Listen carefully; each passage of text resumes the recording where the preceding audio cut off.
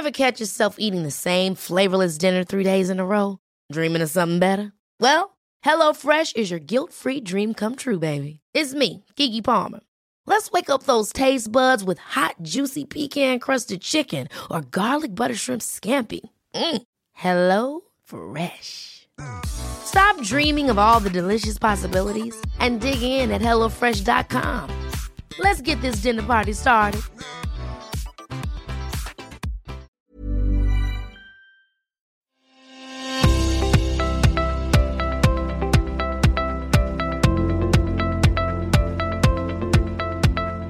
Welcome to Policy Forum Pod, the podcast for those who want to dig a little deeper into the policy challenges facing Australia and its region. I'm Julia Ahrens. Policy Forum Pod is produced in the gorgeous surrounds of Crawford School, the region's leading graduate policy school.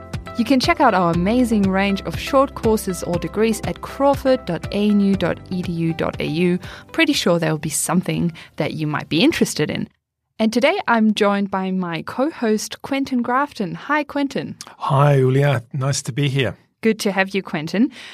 Quentin is a professor here at Crawford School and also the UNESCO Chair for Water Economics and Transboundary Water Governance. Quentin, last week you were on the ABC's Four Corners program Cash Splash, and you talked about the Murray-Darling Basin Plan, which you described as a national scandal. The plan was originally launched in 2012 to make water usage across the basin more sustainable. What kind of reaction have you seen since the program? Mixed reaction, actually, Julia. So we've had people who have been very unhappy with that program, and they've made some complaints, or at least questions, I believe, to the ABC, which the ABC is responding to. And I've also received phone calls from farmers. So I received 2 phone calls from farmers who congratulated me for speaking out and pointed out the problems that they've been facing in the context of water access and, in fact, how water had been taken from them in the past in the context of the changes in licenses for people upstream, which has affected them. So it's been a mixed bag, really. But in terms of getting the word out there, I think the ABC Four Corners program did a good job.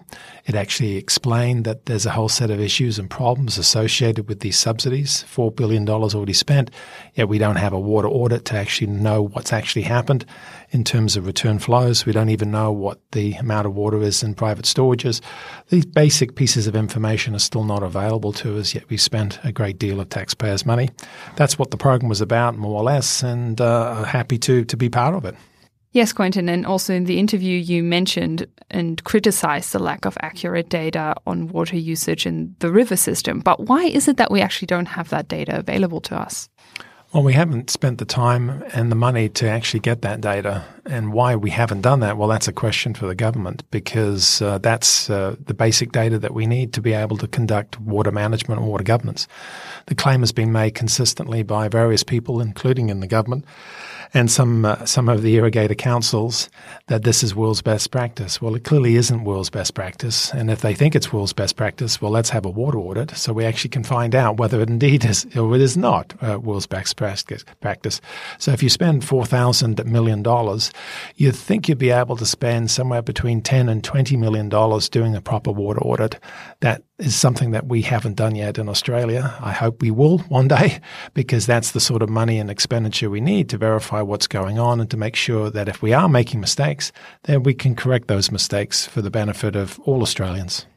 Yeah, Quentin, that sounds pretty reasonable. And you also mentioned that whenever you tried, or other researchers tried to confront the government with data that proved that there were issues with the basin, you received quite a decisive pushback. Do you think this attitude is going to change anytime soon with more information now surfacing, particularly after the ABC Four Corners program? Well, I think there's an approach to basically shut down people who speak the truth, and that's what I believe I've been doing, is speaking the truth.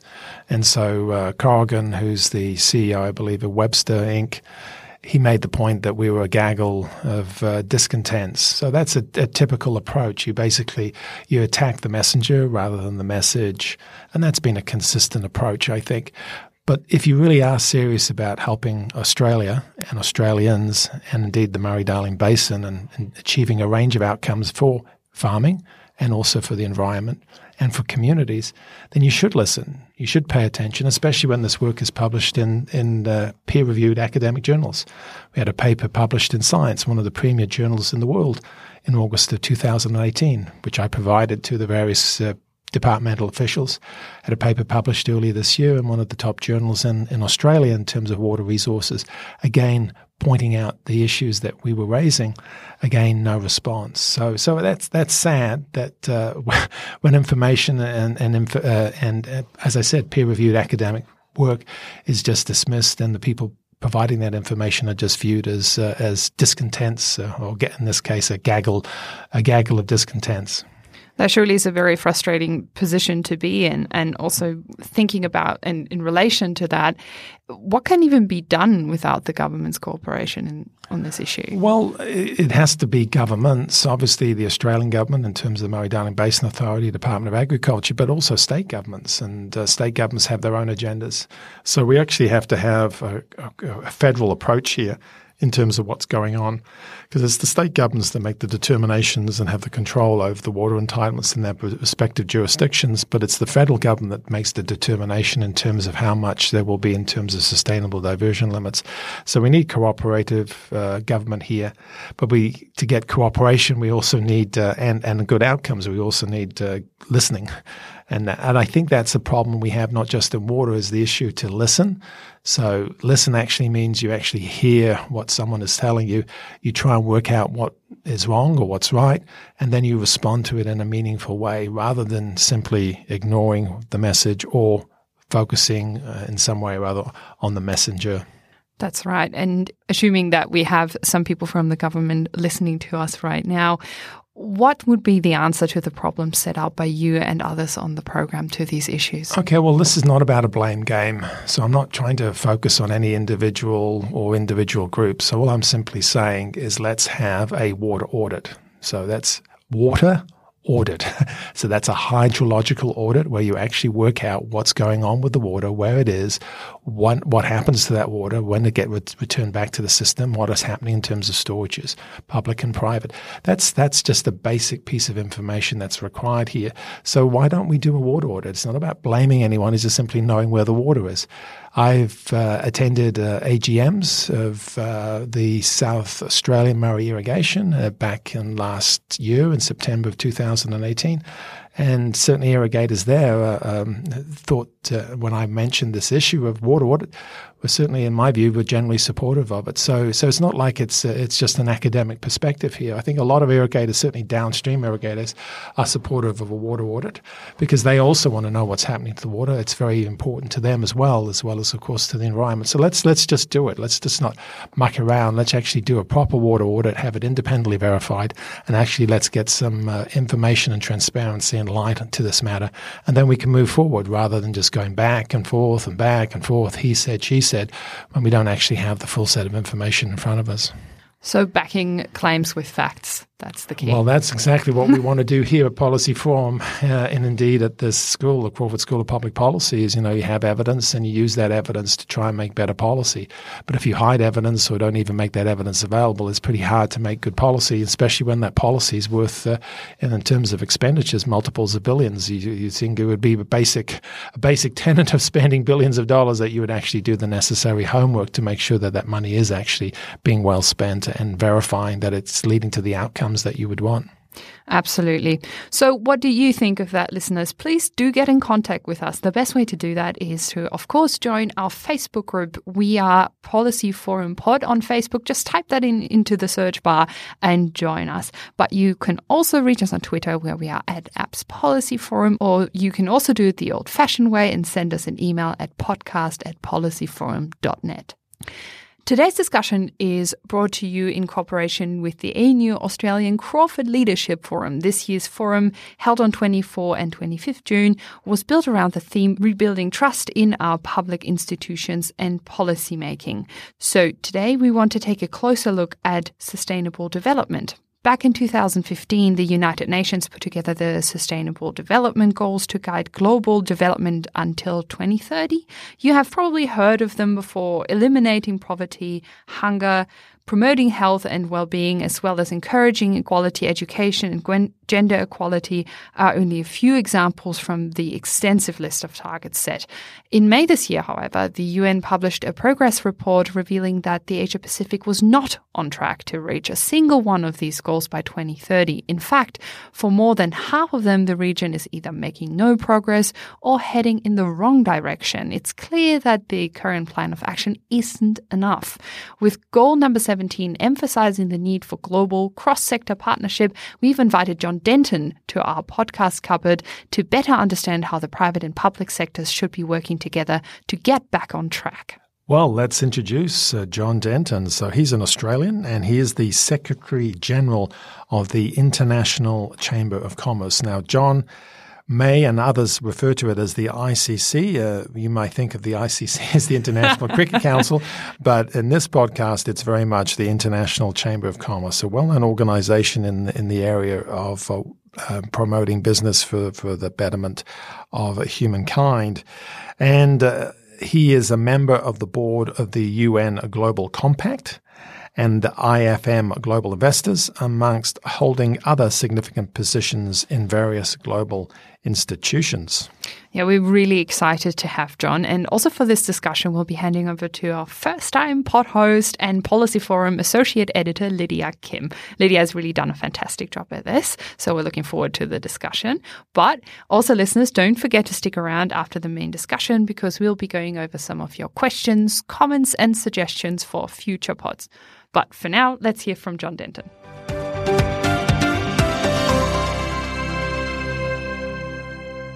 Hi, John. Lovely to have you today. Lydia, great to be back in ANU at the Crawford School. Always a pleasure to be here. So we'll just get straight into it, if that's okay with you. Let's go. Today we're going to be talking about future-proofing the global economy, but I'm wondering what that actually means. So what are we trying to prepare the economy for? Well, there's a major transition going on in the economy. I mean, you can look at it from a geopolitical position, or you can look at it from an economic and the formation of the global economy. You can even look at it from a demographic position.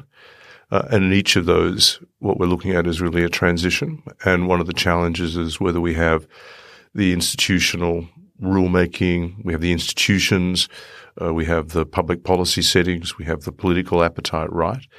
At the moment, I would say the global economy is facing significant headwinds, and they're really around the level of volatility coming out of geopolitical and partly the sort of geoeconomic framing, and trying to accommodate, I think, some of the demographic and shifts in the way in which the global economy also operates. I mean, what I mean by the latter is really around this transition into a low carbon, a transition into the digital economy. There's a lot of stuff going on here.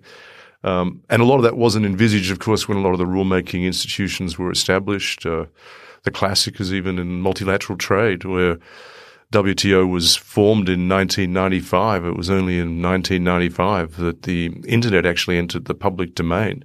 And so subsequent to that, this extraordinary growth in internet-based economic activity was never really encapsulated or thought through in the rulemaking processes of the WTO. And so there's tension there. And similarly, I talked about that demographic issue. Part of that is if you think about the opening up of the former Soviet Union and the entry of China and India, principally into the global economy, these are billions of consumers, billions of citizens entered the global economy. And it's caused some shifts there. And also then you just look at the locus of economic power, the way it's shifted from the presumption around the Northern Hemisphere really to the Southern Hemisphere. And a lot of the drivers of economic growth at the moment are still coming out of Asia-Pac. So the system was sort of set up with another kind of global model in mind.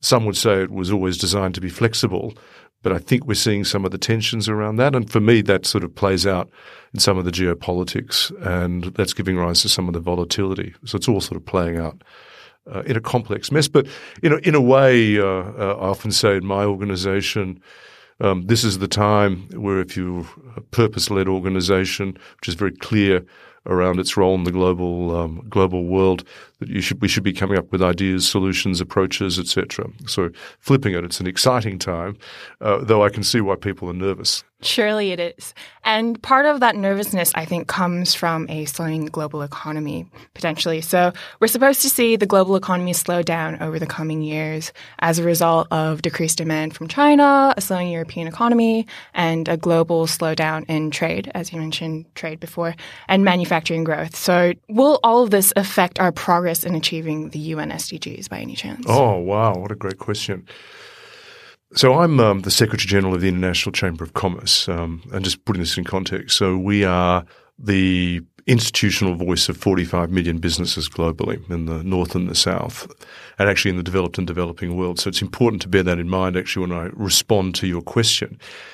We at the ICC believe that our role is to enable business worldwide to secure peace, prosperity and opportunity for all. So when you think about the context of the setting up of the SDGs to follow the Millennium Development Goals, we were intimately involved in the creation of the Sustainable Development Goals because we think the SDGs, when fully implemented, are good for business and enable peace, prosperity and opportunity for all. So we're not observers in this. We're active protagonists in this. The 2030 agenda, which is really the time frame around the SDGs, is actually much closer than people think. I came into this role last year, and my first observation is that the trajectory we are on, we will not make it. And what I see is a lot of inertia. What I see on a global basis is a lot of SDG washing going on. But there's been a lack of innovation and a lack of adventurous bravery, I think, in trying to shift that trajectory into one that mainstreams SDGs and actually makes it more likely than not that we can actually get close to the goals of 2030. So I would say as an institution, the ICC, and by the way, we're the only private sector organisation with a permanent seat now at the UN, and that's partly because of the SDGs, because there was a recognition 18 months ago that maybe the UN needed to start talking to the private sector about delivering on the SDGs. That our goal now is to shift that trajectory. Our goal now is to come up with new inflections in the way in which people think about the SDGs. Scaling it up, it's one of the most important things. I mentioned my 45 million businesses that we're the institutional representative of. And there a lot of them are actually SMEs and micro SMEs in developing countries. So one thing that we're working on quite hard actually is how do we make the SDGs real for SMEs and micro SMEs in developing countries? Because that, if we can actually translate that into action, then we can get a scale. We can get scale. We can actually move the SDGs trajectory to a tipping point, which should fall in favor of achievement. But it's not easy. Definitely isn't. And just to clarify, what you mean by SMEs and micro SMEs? Sorry, SMEs are small, medium enterprises and micro small, medium enterprises. And that's really small businesses, which really account for, in most economies, the bulk of employment, the bulk of economic activity, if I could. And if you look at developing countries, that's where the power lies. And in Asia Pacific, if you actually look at it as an economic unit, the largest proportion of the economic unit in the Asia Pacific is actually SME and micro SME activity. So before we talk more about the private sector and public sector and how they might interact in all of this, I'll just quickly put to you this question of what popped up in the Global Risks Report. So this year's Global Risks Report, published by the World Economic Forum in partnership with others, featured cybersecurity, environmental degradation, and mental health on the main list of concerns. But we also saw rising geopolitical and geoeconomic tensions, as you definitely mentioned, at the top of the list. And I'm sure we can all think of some very topical examples to support this. So, John, with some of the world's largest powers not being on the best of terms at the moment, how can we ensure that countries in general cooperate and collaborate with each other to find the global solutions to the global problems that we're facing at the moment? Well, I mean, there's a couple of facts that get in the way. First is that the SDGs were signed up to by all countries, as was the Paris as well, Paris Agreement. So there is actually, this is in terms of climate, so you actually do have a lot of global consensus already around these two areas. And if you think about it, that's because there's mutual interest involved. I mean, putting it boldly, I mean, the SDGs on one way of looking at it is actually designed to save the market economy, and the Paris Agreement is designed to save the planet. from a business perspective, we would like a market economy system to continue to work, and we'd like to have a planet which is functioning for us to continue to do business on. So it's in businesses' interests across jurisdictions, across geographic divides to enable this to happen.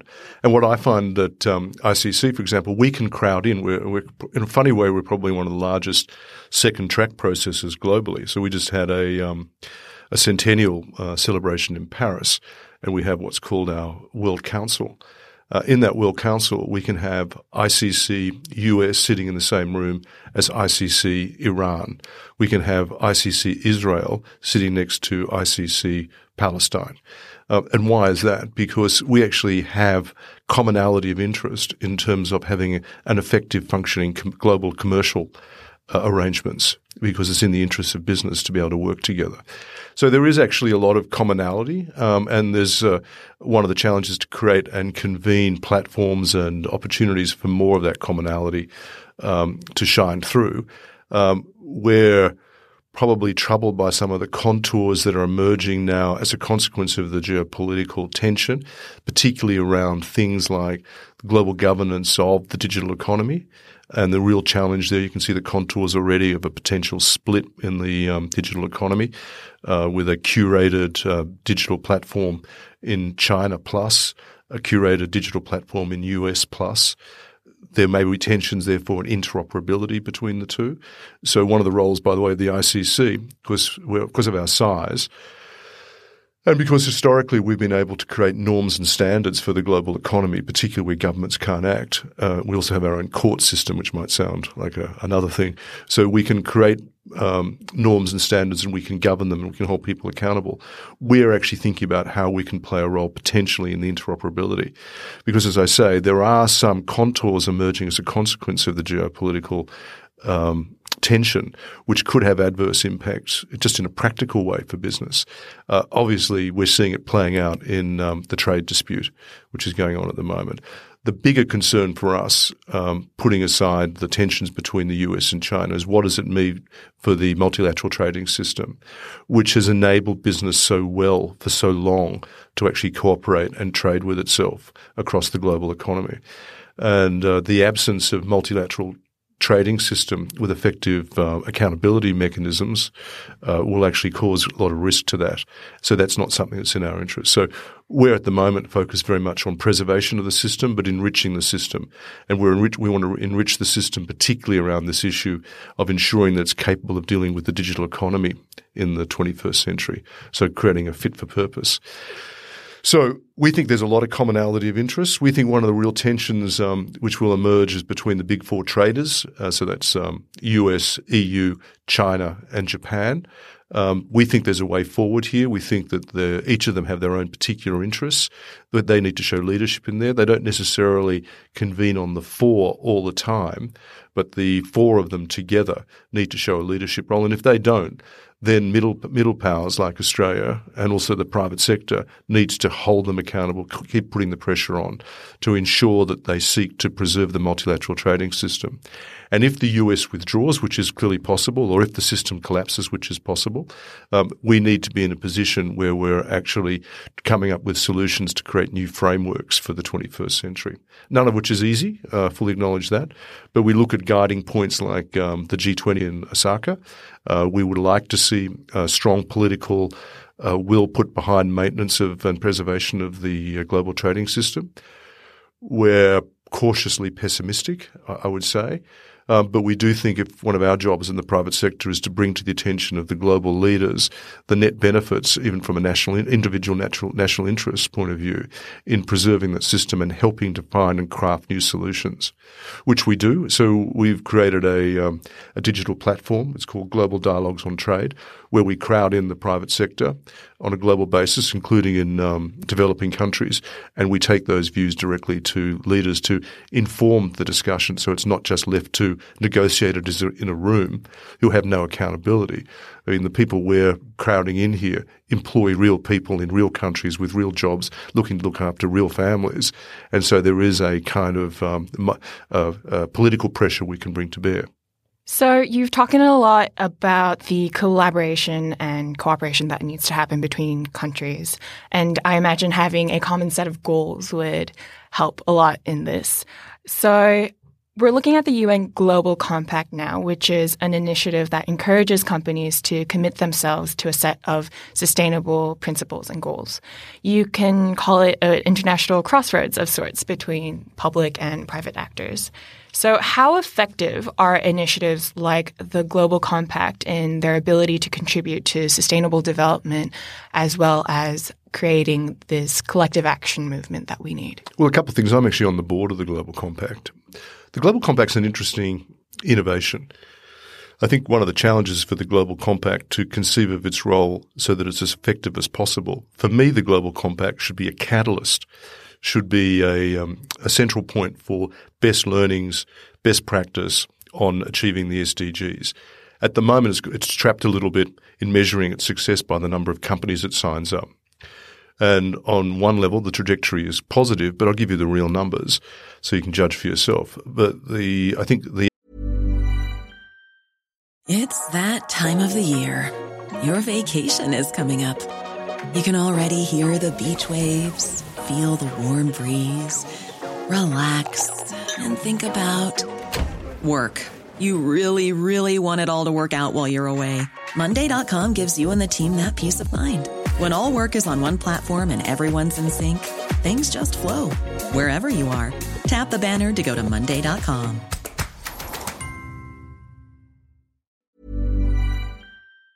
The actual total number of companies that are signed up to the Global Compact is something like 17 to 20,000. Now, look, that's not going to get us there.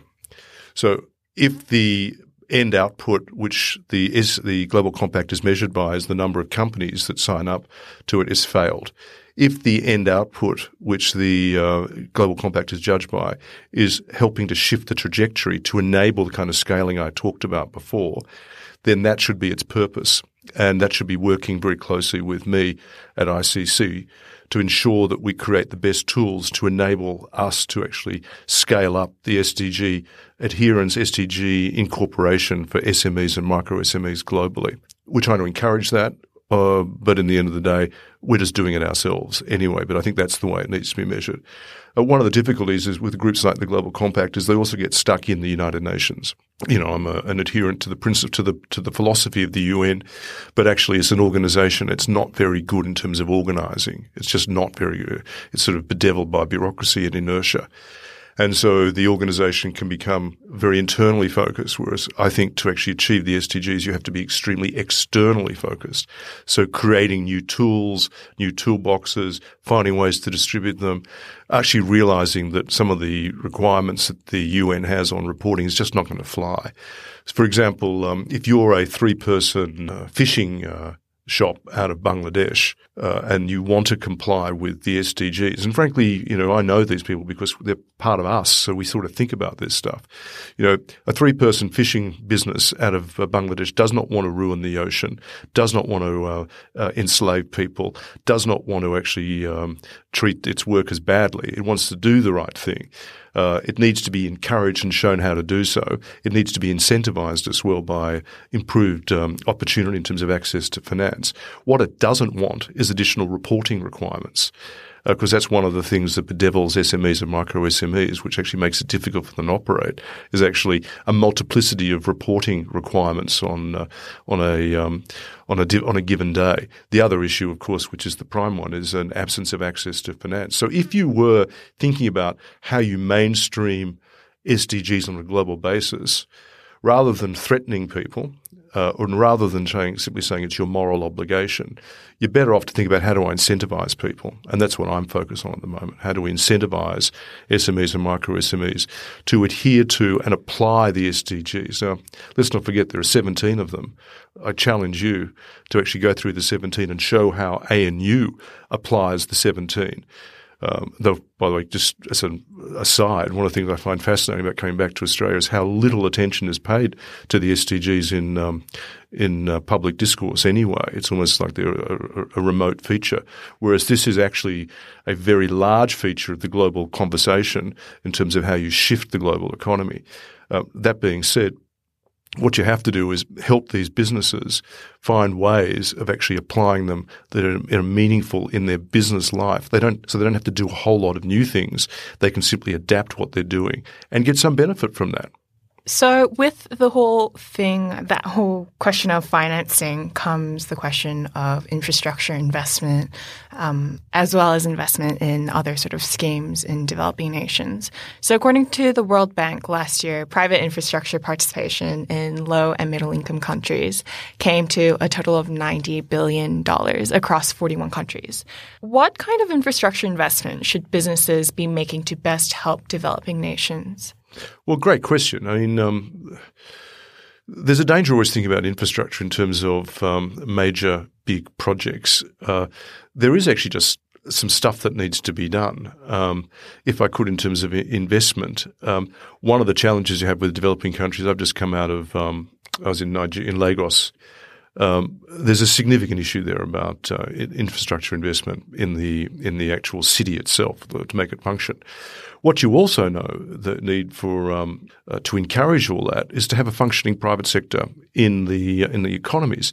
If you can actually create a functioning private sector or create an environment where the private sector is able to flourish, then your capacity ultimately to start attracting large-scale infrastructure investment will improve.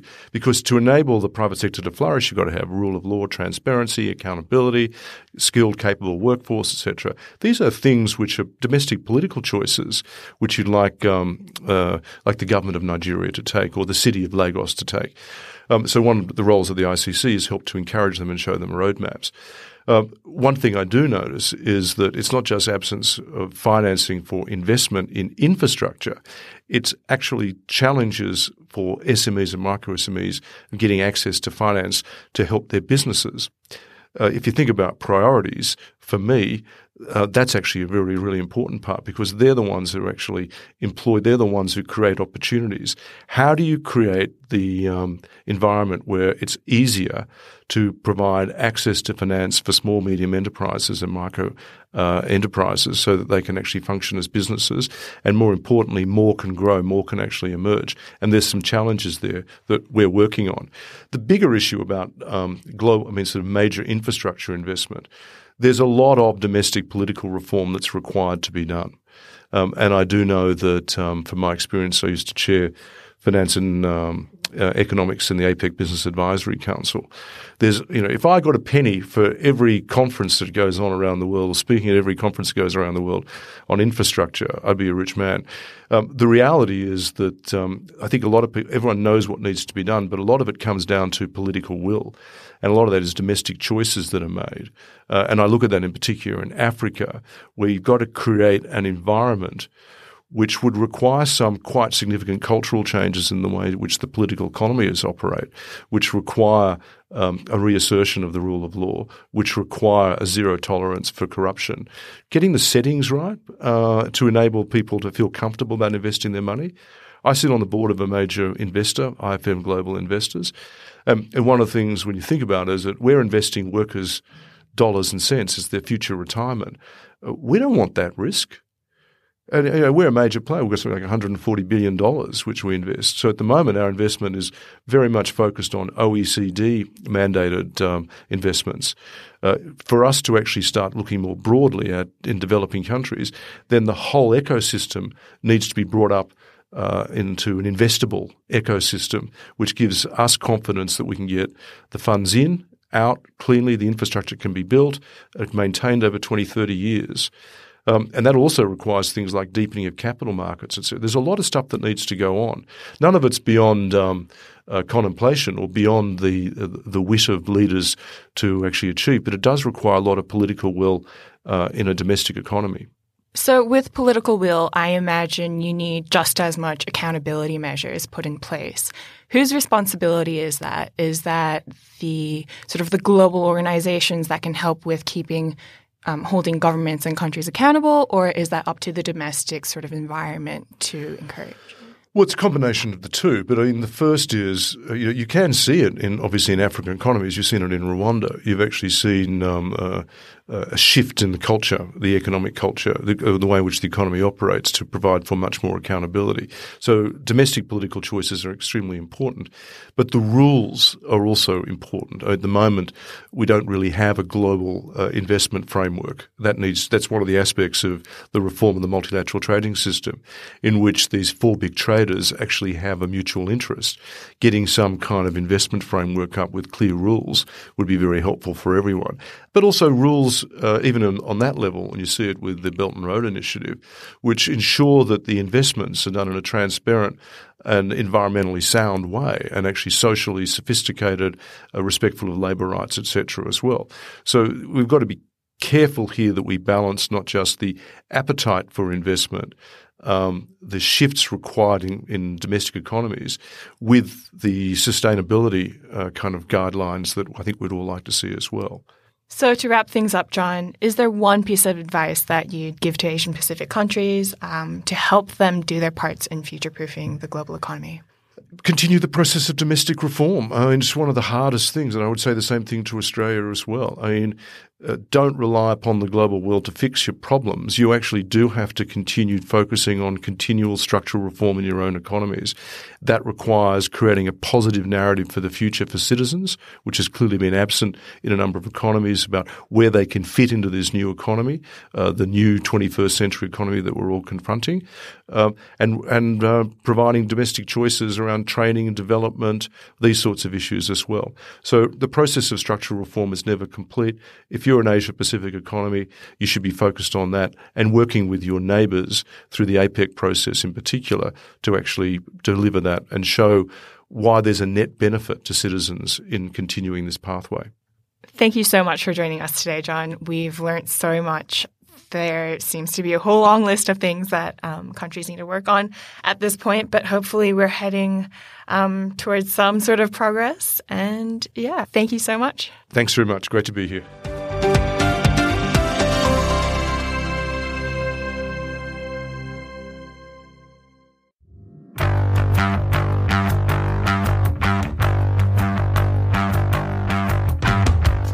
Have you ever wanted to make a podcast? Got a story you want to tell? Or an audience you want to reach through the magic of audio? Then we've got the short course you've been waiting for. I'm Martin Pierce. And I'm Sarah Bice. And we're running a very special Podcasting for Professionals short course here at the ANU's Crawford School. We'll teach you everything you need to get your idea into audio and out to an audience. We'll answer all the questions you might have, like, what should I call my podcast? what formats work? What equipment do I need? How do I do interviews? How do I write a script? How the hell do I use this audio editing software? How do I reach my adoring Spotify audience? And how do I know if I've been successful? So many questions, Martin. And so many answers, Sarah. Plus, you'll get hands-on experience right here in the Crawford Podcast booth. And you'll get to meet some of the Crawford Podcast gang. That's Podcasting for Professionals short course. Find out more at bit.ly/policy podcasting. That's bit.ly/policy podcasting.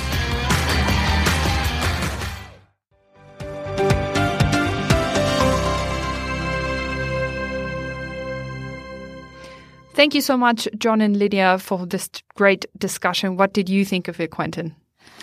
Spot on as far as I'm concerned. John was able to bring a lot of his experience in terms of the podcast. He tells us what not only what his organization is doing, but what's going on in the world. You know, we've got a trade war underway right now. I mean, there's no other way of describing it. It's a trade war. And that has all sorts of implications, not only for international trade, but investments, and then, of course, for economic growth, and therefore reaching a whole range of objectives, including, as we pointed out at the beginning, of course, before the broadcast, the issues of sustainable development goals. How do you achieve them? What do you need to do? What are the sorts of actions that are required by governments, communities, and of course the private sector as well to deliver on those very important goals? One thing that he criticized in the interview was that the SDGs seem to be quite absent in public discourse in Australia. Is that also your impression, Quentin, also particularly looking at Goal 6, which aims at water sustainability? Well, certainly. I mean, typically people in rich countries like Australia tend to think of SDGs are really about other countries, you know, the poor, emerging countries. But in Australia, of course, water for all does matter. There are people, Australians, living in communities with the quality of water that is just totally unacceptable. There are not many of them because these communities are small and they're in remote areas, but that's unacceptable. So that's something where we should be delivering on right now. We don't need to wait till 2030. And so I think water quality issues, we've got water quantity issues of fish kills, etc. So we've got a long way to go in Australia to deal with the problems and challenges we're facing in water. They're not easy. We're in a dry continent, but nevertheless, we can't resolve those issues if we keep on claiming we're world's best practice, yet we don't have the data to back that claim, and yet we don't deal with the problems that are right in front of us. So yes, it's I think a real lesson for us in Australia. If we can't fix it in Australia with all the money, all the resources, then who will be able to? Who's going to be able to do it in much poorer countries? So yeah, it doesn't bode well, I think, for the SDG deliverables in the context of those goals by 2030. But I'm always optimistic. I'm hopeful. I think we can turn it around here in Australia. I think we can turn it around elsewhere. But business as usual, burying our head in the sand, pretending all is well, saying we're the world's best and all this stuff is not going to take it to us in the right direction. We have to always look at what's wrong, what's the challenge, how do we respond to it, what are the options available, and how do we take those action plans to actually make a difference. Yeah. Moving on from business as usual and leading by example in the future, hopefully.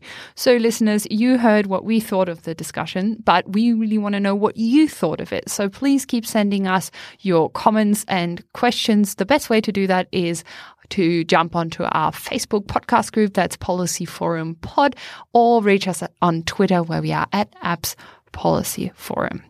Also, Quentin, we've just heard from Martin and Sarah about the Podcasting for Policymakers course that they'll be teaching on 17 and 26 September. You're a pretty seasoned podcaster by now, but is there anything that you would still be interested in learning about podcasting in the policy space? Oh, absolutely. There's lots of stuff to learn. I mean, I don't know the technical details, about the editing, the background.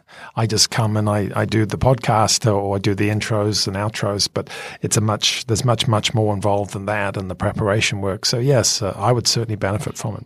That's for sure.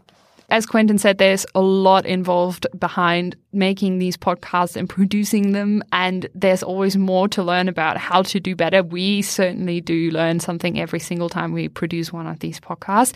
So do check out crawford.anu.edu.au where you can find this short course with Martin and Sarah, and I can promise you it will definitely be an enlightening but also very fun session if you want to join. And one thing you surely want to bring along for the course would be your Got 99 Problems But a Brew Ain't One mug. If you haven't gotten your hands on one of these highly sought after mugs, there are now 2 ways to do so. You can A, suggest to us via the Facebook group a topic for the pod that we then later make into a new episode of Policy Forum Pod, or B, have your comments and questions read out on the podcast. That can be either Democracy Sausage or Policy Forum Pod. But you do have to please remind us when this happens because we're a tiny bit forgetful sometimes. The best way to do that is to just comment under the post of the respective podcast, and you could write question 1 or comment 2, and once you get to 5, we will send you one of these mugs. Now, Quentin, over the last few weeks on the pod group, we've also been putting together a list of podcasts that everyone's listening to. What pods would you like to add to that list, and what's on the Grafton podcast list? Well, Global Water Forum. It's something that I've been connected with and helped establish about 8 or 9 years ago. But we've just set up a series of podcasts. Of course, it focuses on water. If you care about water issues, it's definitely a place to go and have a look. So I would that would be my number 1 is recommend the Global Water Forum. We've just got a few out there already, and there'll be more to come. Fantastic. We'll make sure to add Global Water Forum to our list. And as our frequent listeners will know, each week at the end of the podcast, we answer some of your questions and respond to what you've sent to us. So let's have a quick look at what we've got here. For the first one, we've got a podcast, Fixing the National Disability Insurance Scheme with Gemma Carey, Claire Moore and Jenny Macklin. That was last week's podcast, actually. In this episode, we take a look at the future of the National Disability Insurance Scheme. And we also heard about a new project by Carolyn Hendricks, Stomping Grounds, that could transform unloved and unused spaces in our cities and bring communities together in the process. We've had a comment here by Shireen Lamond on our Facebook podcast group. Thank you very much for that comment, Shireen. She says, interesting discussion, very positive scheme. The key point for me was that many of the implementation problems could be solved, lessened with more staff. Much better option than using the unspent money to prop up the budget. Love, Jenny Macklin. What are your thoughts on that, Quentin? I think there's a lot of issues associated with NDIS that I don't really know about the details, but I've certainly know people who are beneficiaries in the sense that they are part of the scheme, and it's still the best I could say is teething problems. There's a whole set of issues of trying to get yourself established on the scheme, and then the payments associated with that. It's a challenge. So I don't know how we go forward on that. I don't have the answers. It's surely there are quite a few issues with the scheme, but as you said, you think it's more teething issues than long-term problems. Well, certainly the people who get on the NDIS are pleased to be on it. Yeah. I think the issue is those people who are not on it and who have a need and whether they fall. And then the second issue is the providers themselves. Can you get the providers? You might get the money or the funding, but can you get the providers that you would want with that funding? And that's a problem as well. And keep in mind, quite a number of the people on NDIS are challenged in all sorts of ways, physical challenges, for example, and sorts of things that are easier for us to do, to respond to those sorts of problems. It's much harder for them. And so it becomes more problematic when you're in the situation that they're in. Absolutely. So accessibility of the scheme itself is a huge problem. It is. If you're not on the scheme and you need to be, clearly that's a problem for those people. And there's certainly a lot of people like that. So let's call it a teething problem that they'll get on the scheme, and the people on the scheme can get the services that they need. But of course, there are people on the scheme who are getting the services they need and are happy to be on it. So it's a question of making sure it's comprehensive enough to capture all the people who have fallen through the gap, so to speak. Another example of learning by doing, really. Absolutely. You can't plan for these in advance. You just have to make sure you've got the right budget, and you've got to have goodwill. And it gets back to the basics. You've got to get the evidence, what's happening on the ground, and then use that evidence to try and make the scheme better. So a big thank you to everyone who has commented, and a reminder to please keep sending us your great questions and comments. You can reach us at Apps Policy Forum, that's on Twitter. You can reach us on Policy Forum Pod on Facebook, and please do join that group if you haven't done so yet, or you can drop us a line at podcast@policyforum.net. Hello as well to our newest member of the Facebook pod group, Ella Delarue and Keith Reed. Great to have you in the pod squad. And thanks both of you for sending your suggestions for future podcasts to us already. Ella, you suggested that you'd like to hear a pod on the upcoming Nauru election. And Keith, you said that you'd like to hear a pod on whether Australia is becoming more conservative in terms of embracing so-called progressive policies. For example, would Medicare as a new policy be accepted in today's political climate? What are your thoughts about that, Quentin? Well, hard to say, isn't it? but we had an election on May 18th, and that was the return of the coalition government. I think certainly the perspective from sitting on the sidelines here is that the focus is very much, I think, on making sure that expenditures do not grow, and in fact, that's the part of their policies. So big new policies, which have big expensive price tags attached to them, are just not going to go through in the next 3 years, as far as I can tell. Certainly, if that's what the government has made clear to us, I think, and certainly with the tax cuts, as the tax cuts come in, they already have, and as they progressively come in stage 2 and stage 3, there'll certainly be less revenues coming in, and that will also have implications for expenditures. So to avoid deficits, they will, without increasing taxes, then there will be certainly an incentive or an impetus or a drive to reduce expenditures. And the big expenditures are, of course, on the sorts of things that we would talk about, whether it be NDIS or whether Medicare, whether education or healthcare, all that sort of stuff. So those are the sorts of things that I think are coming, but we'll just wait and see. Do you think that it's the same amongst Australians as a population? Is there less of an appetite for bigger progressive, in inverted commas, policies? I'm not so sure about that. I mean, there are surveys every year that the ANU actually conducts, and certainly people, in those responses to those questions, they certainly do favour the support for the sort of services that we currently have. Whether we're talking about something new, that's always a question mark. But certainly we've certainly had big policies, NDIS being one, of course, in the last decade, and that there's been widespread support for that. So I don't know, but I think it's true for any policy, whether it's a big or a small policy. If it's a new expenditure, then there has to be a justification behind it, and there has to be explained why we're doing it. What's the need? And there's certainly a substantial amount of need out there in Australia. So there may be. I would suggest there would need to be changes in a whole range of programs. Homelessness, for example, and that's a state level responsibility, a whole set of issues around that I think we need to investigate. And those issues of homelessness are certainly for the people who aren't getting shelter need to be corrected. And so how we go about that, that's sort of my area of expertise. But there's a range of things that need correcting, that need expenditures and need careful thought, evidence-based policy. So thank you, Ella, and thank you also, Keith, for your suggestions here. And thank you, Quentin, for joining me this week. You're more than welcome. Thank you for inviting me along. It's always great to have you on the podcast, Quentin. And if you liked today's episode, which of course we hope you did, don't forget to hit that subscribe button. We are on Apple Podcasts, Spotify, or wherever you get your podcasts from. And thanks to everyone who has left us a review. We really enjoy reading them. This episode has been produced by me, Julia Ahrens, with executive production by Martin Peers, extra writing by Lydia Kim, and editing by Branko Cvetojevic. We'll be back with another episode of Policy Forum Pod next week, where we are going to be hearing from the UN Special Rapporteur on Extreme Poverty, Philip Alston. Should really be an interesting pod, and one you won't want to miss. But until then, from me, Julia, cheerio.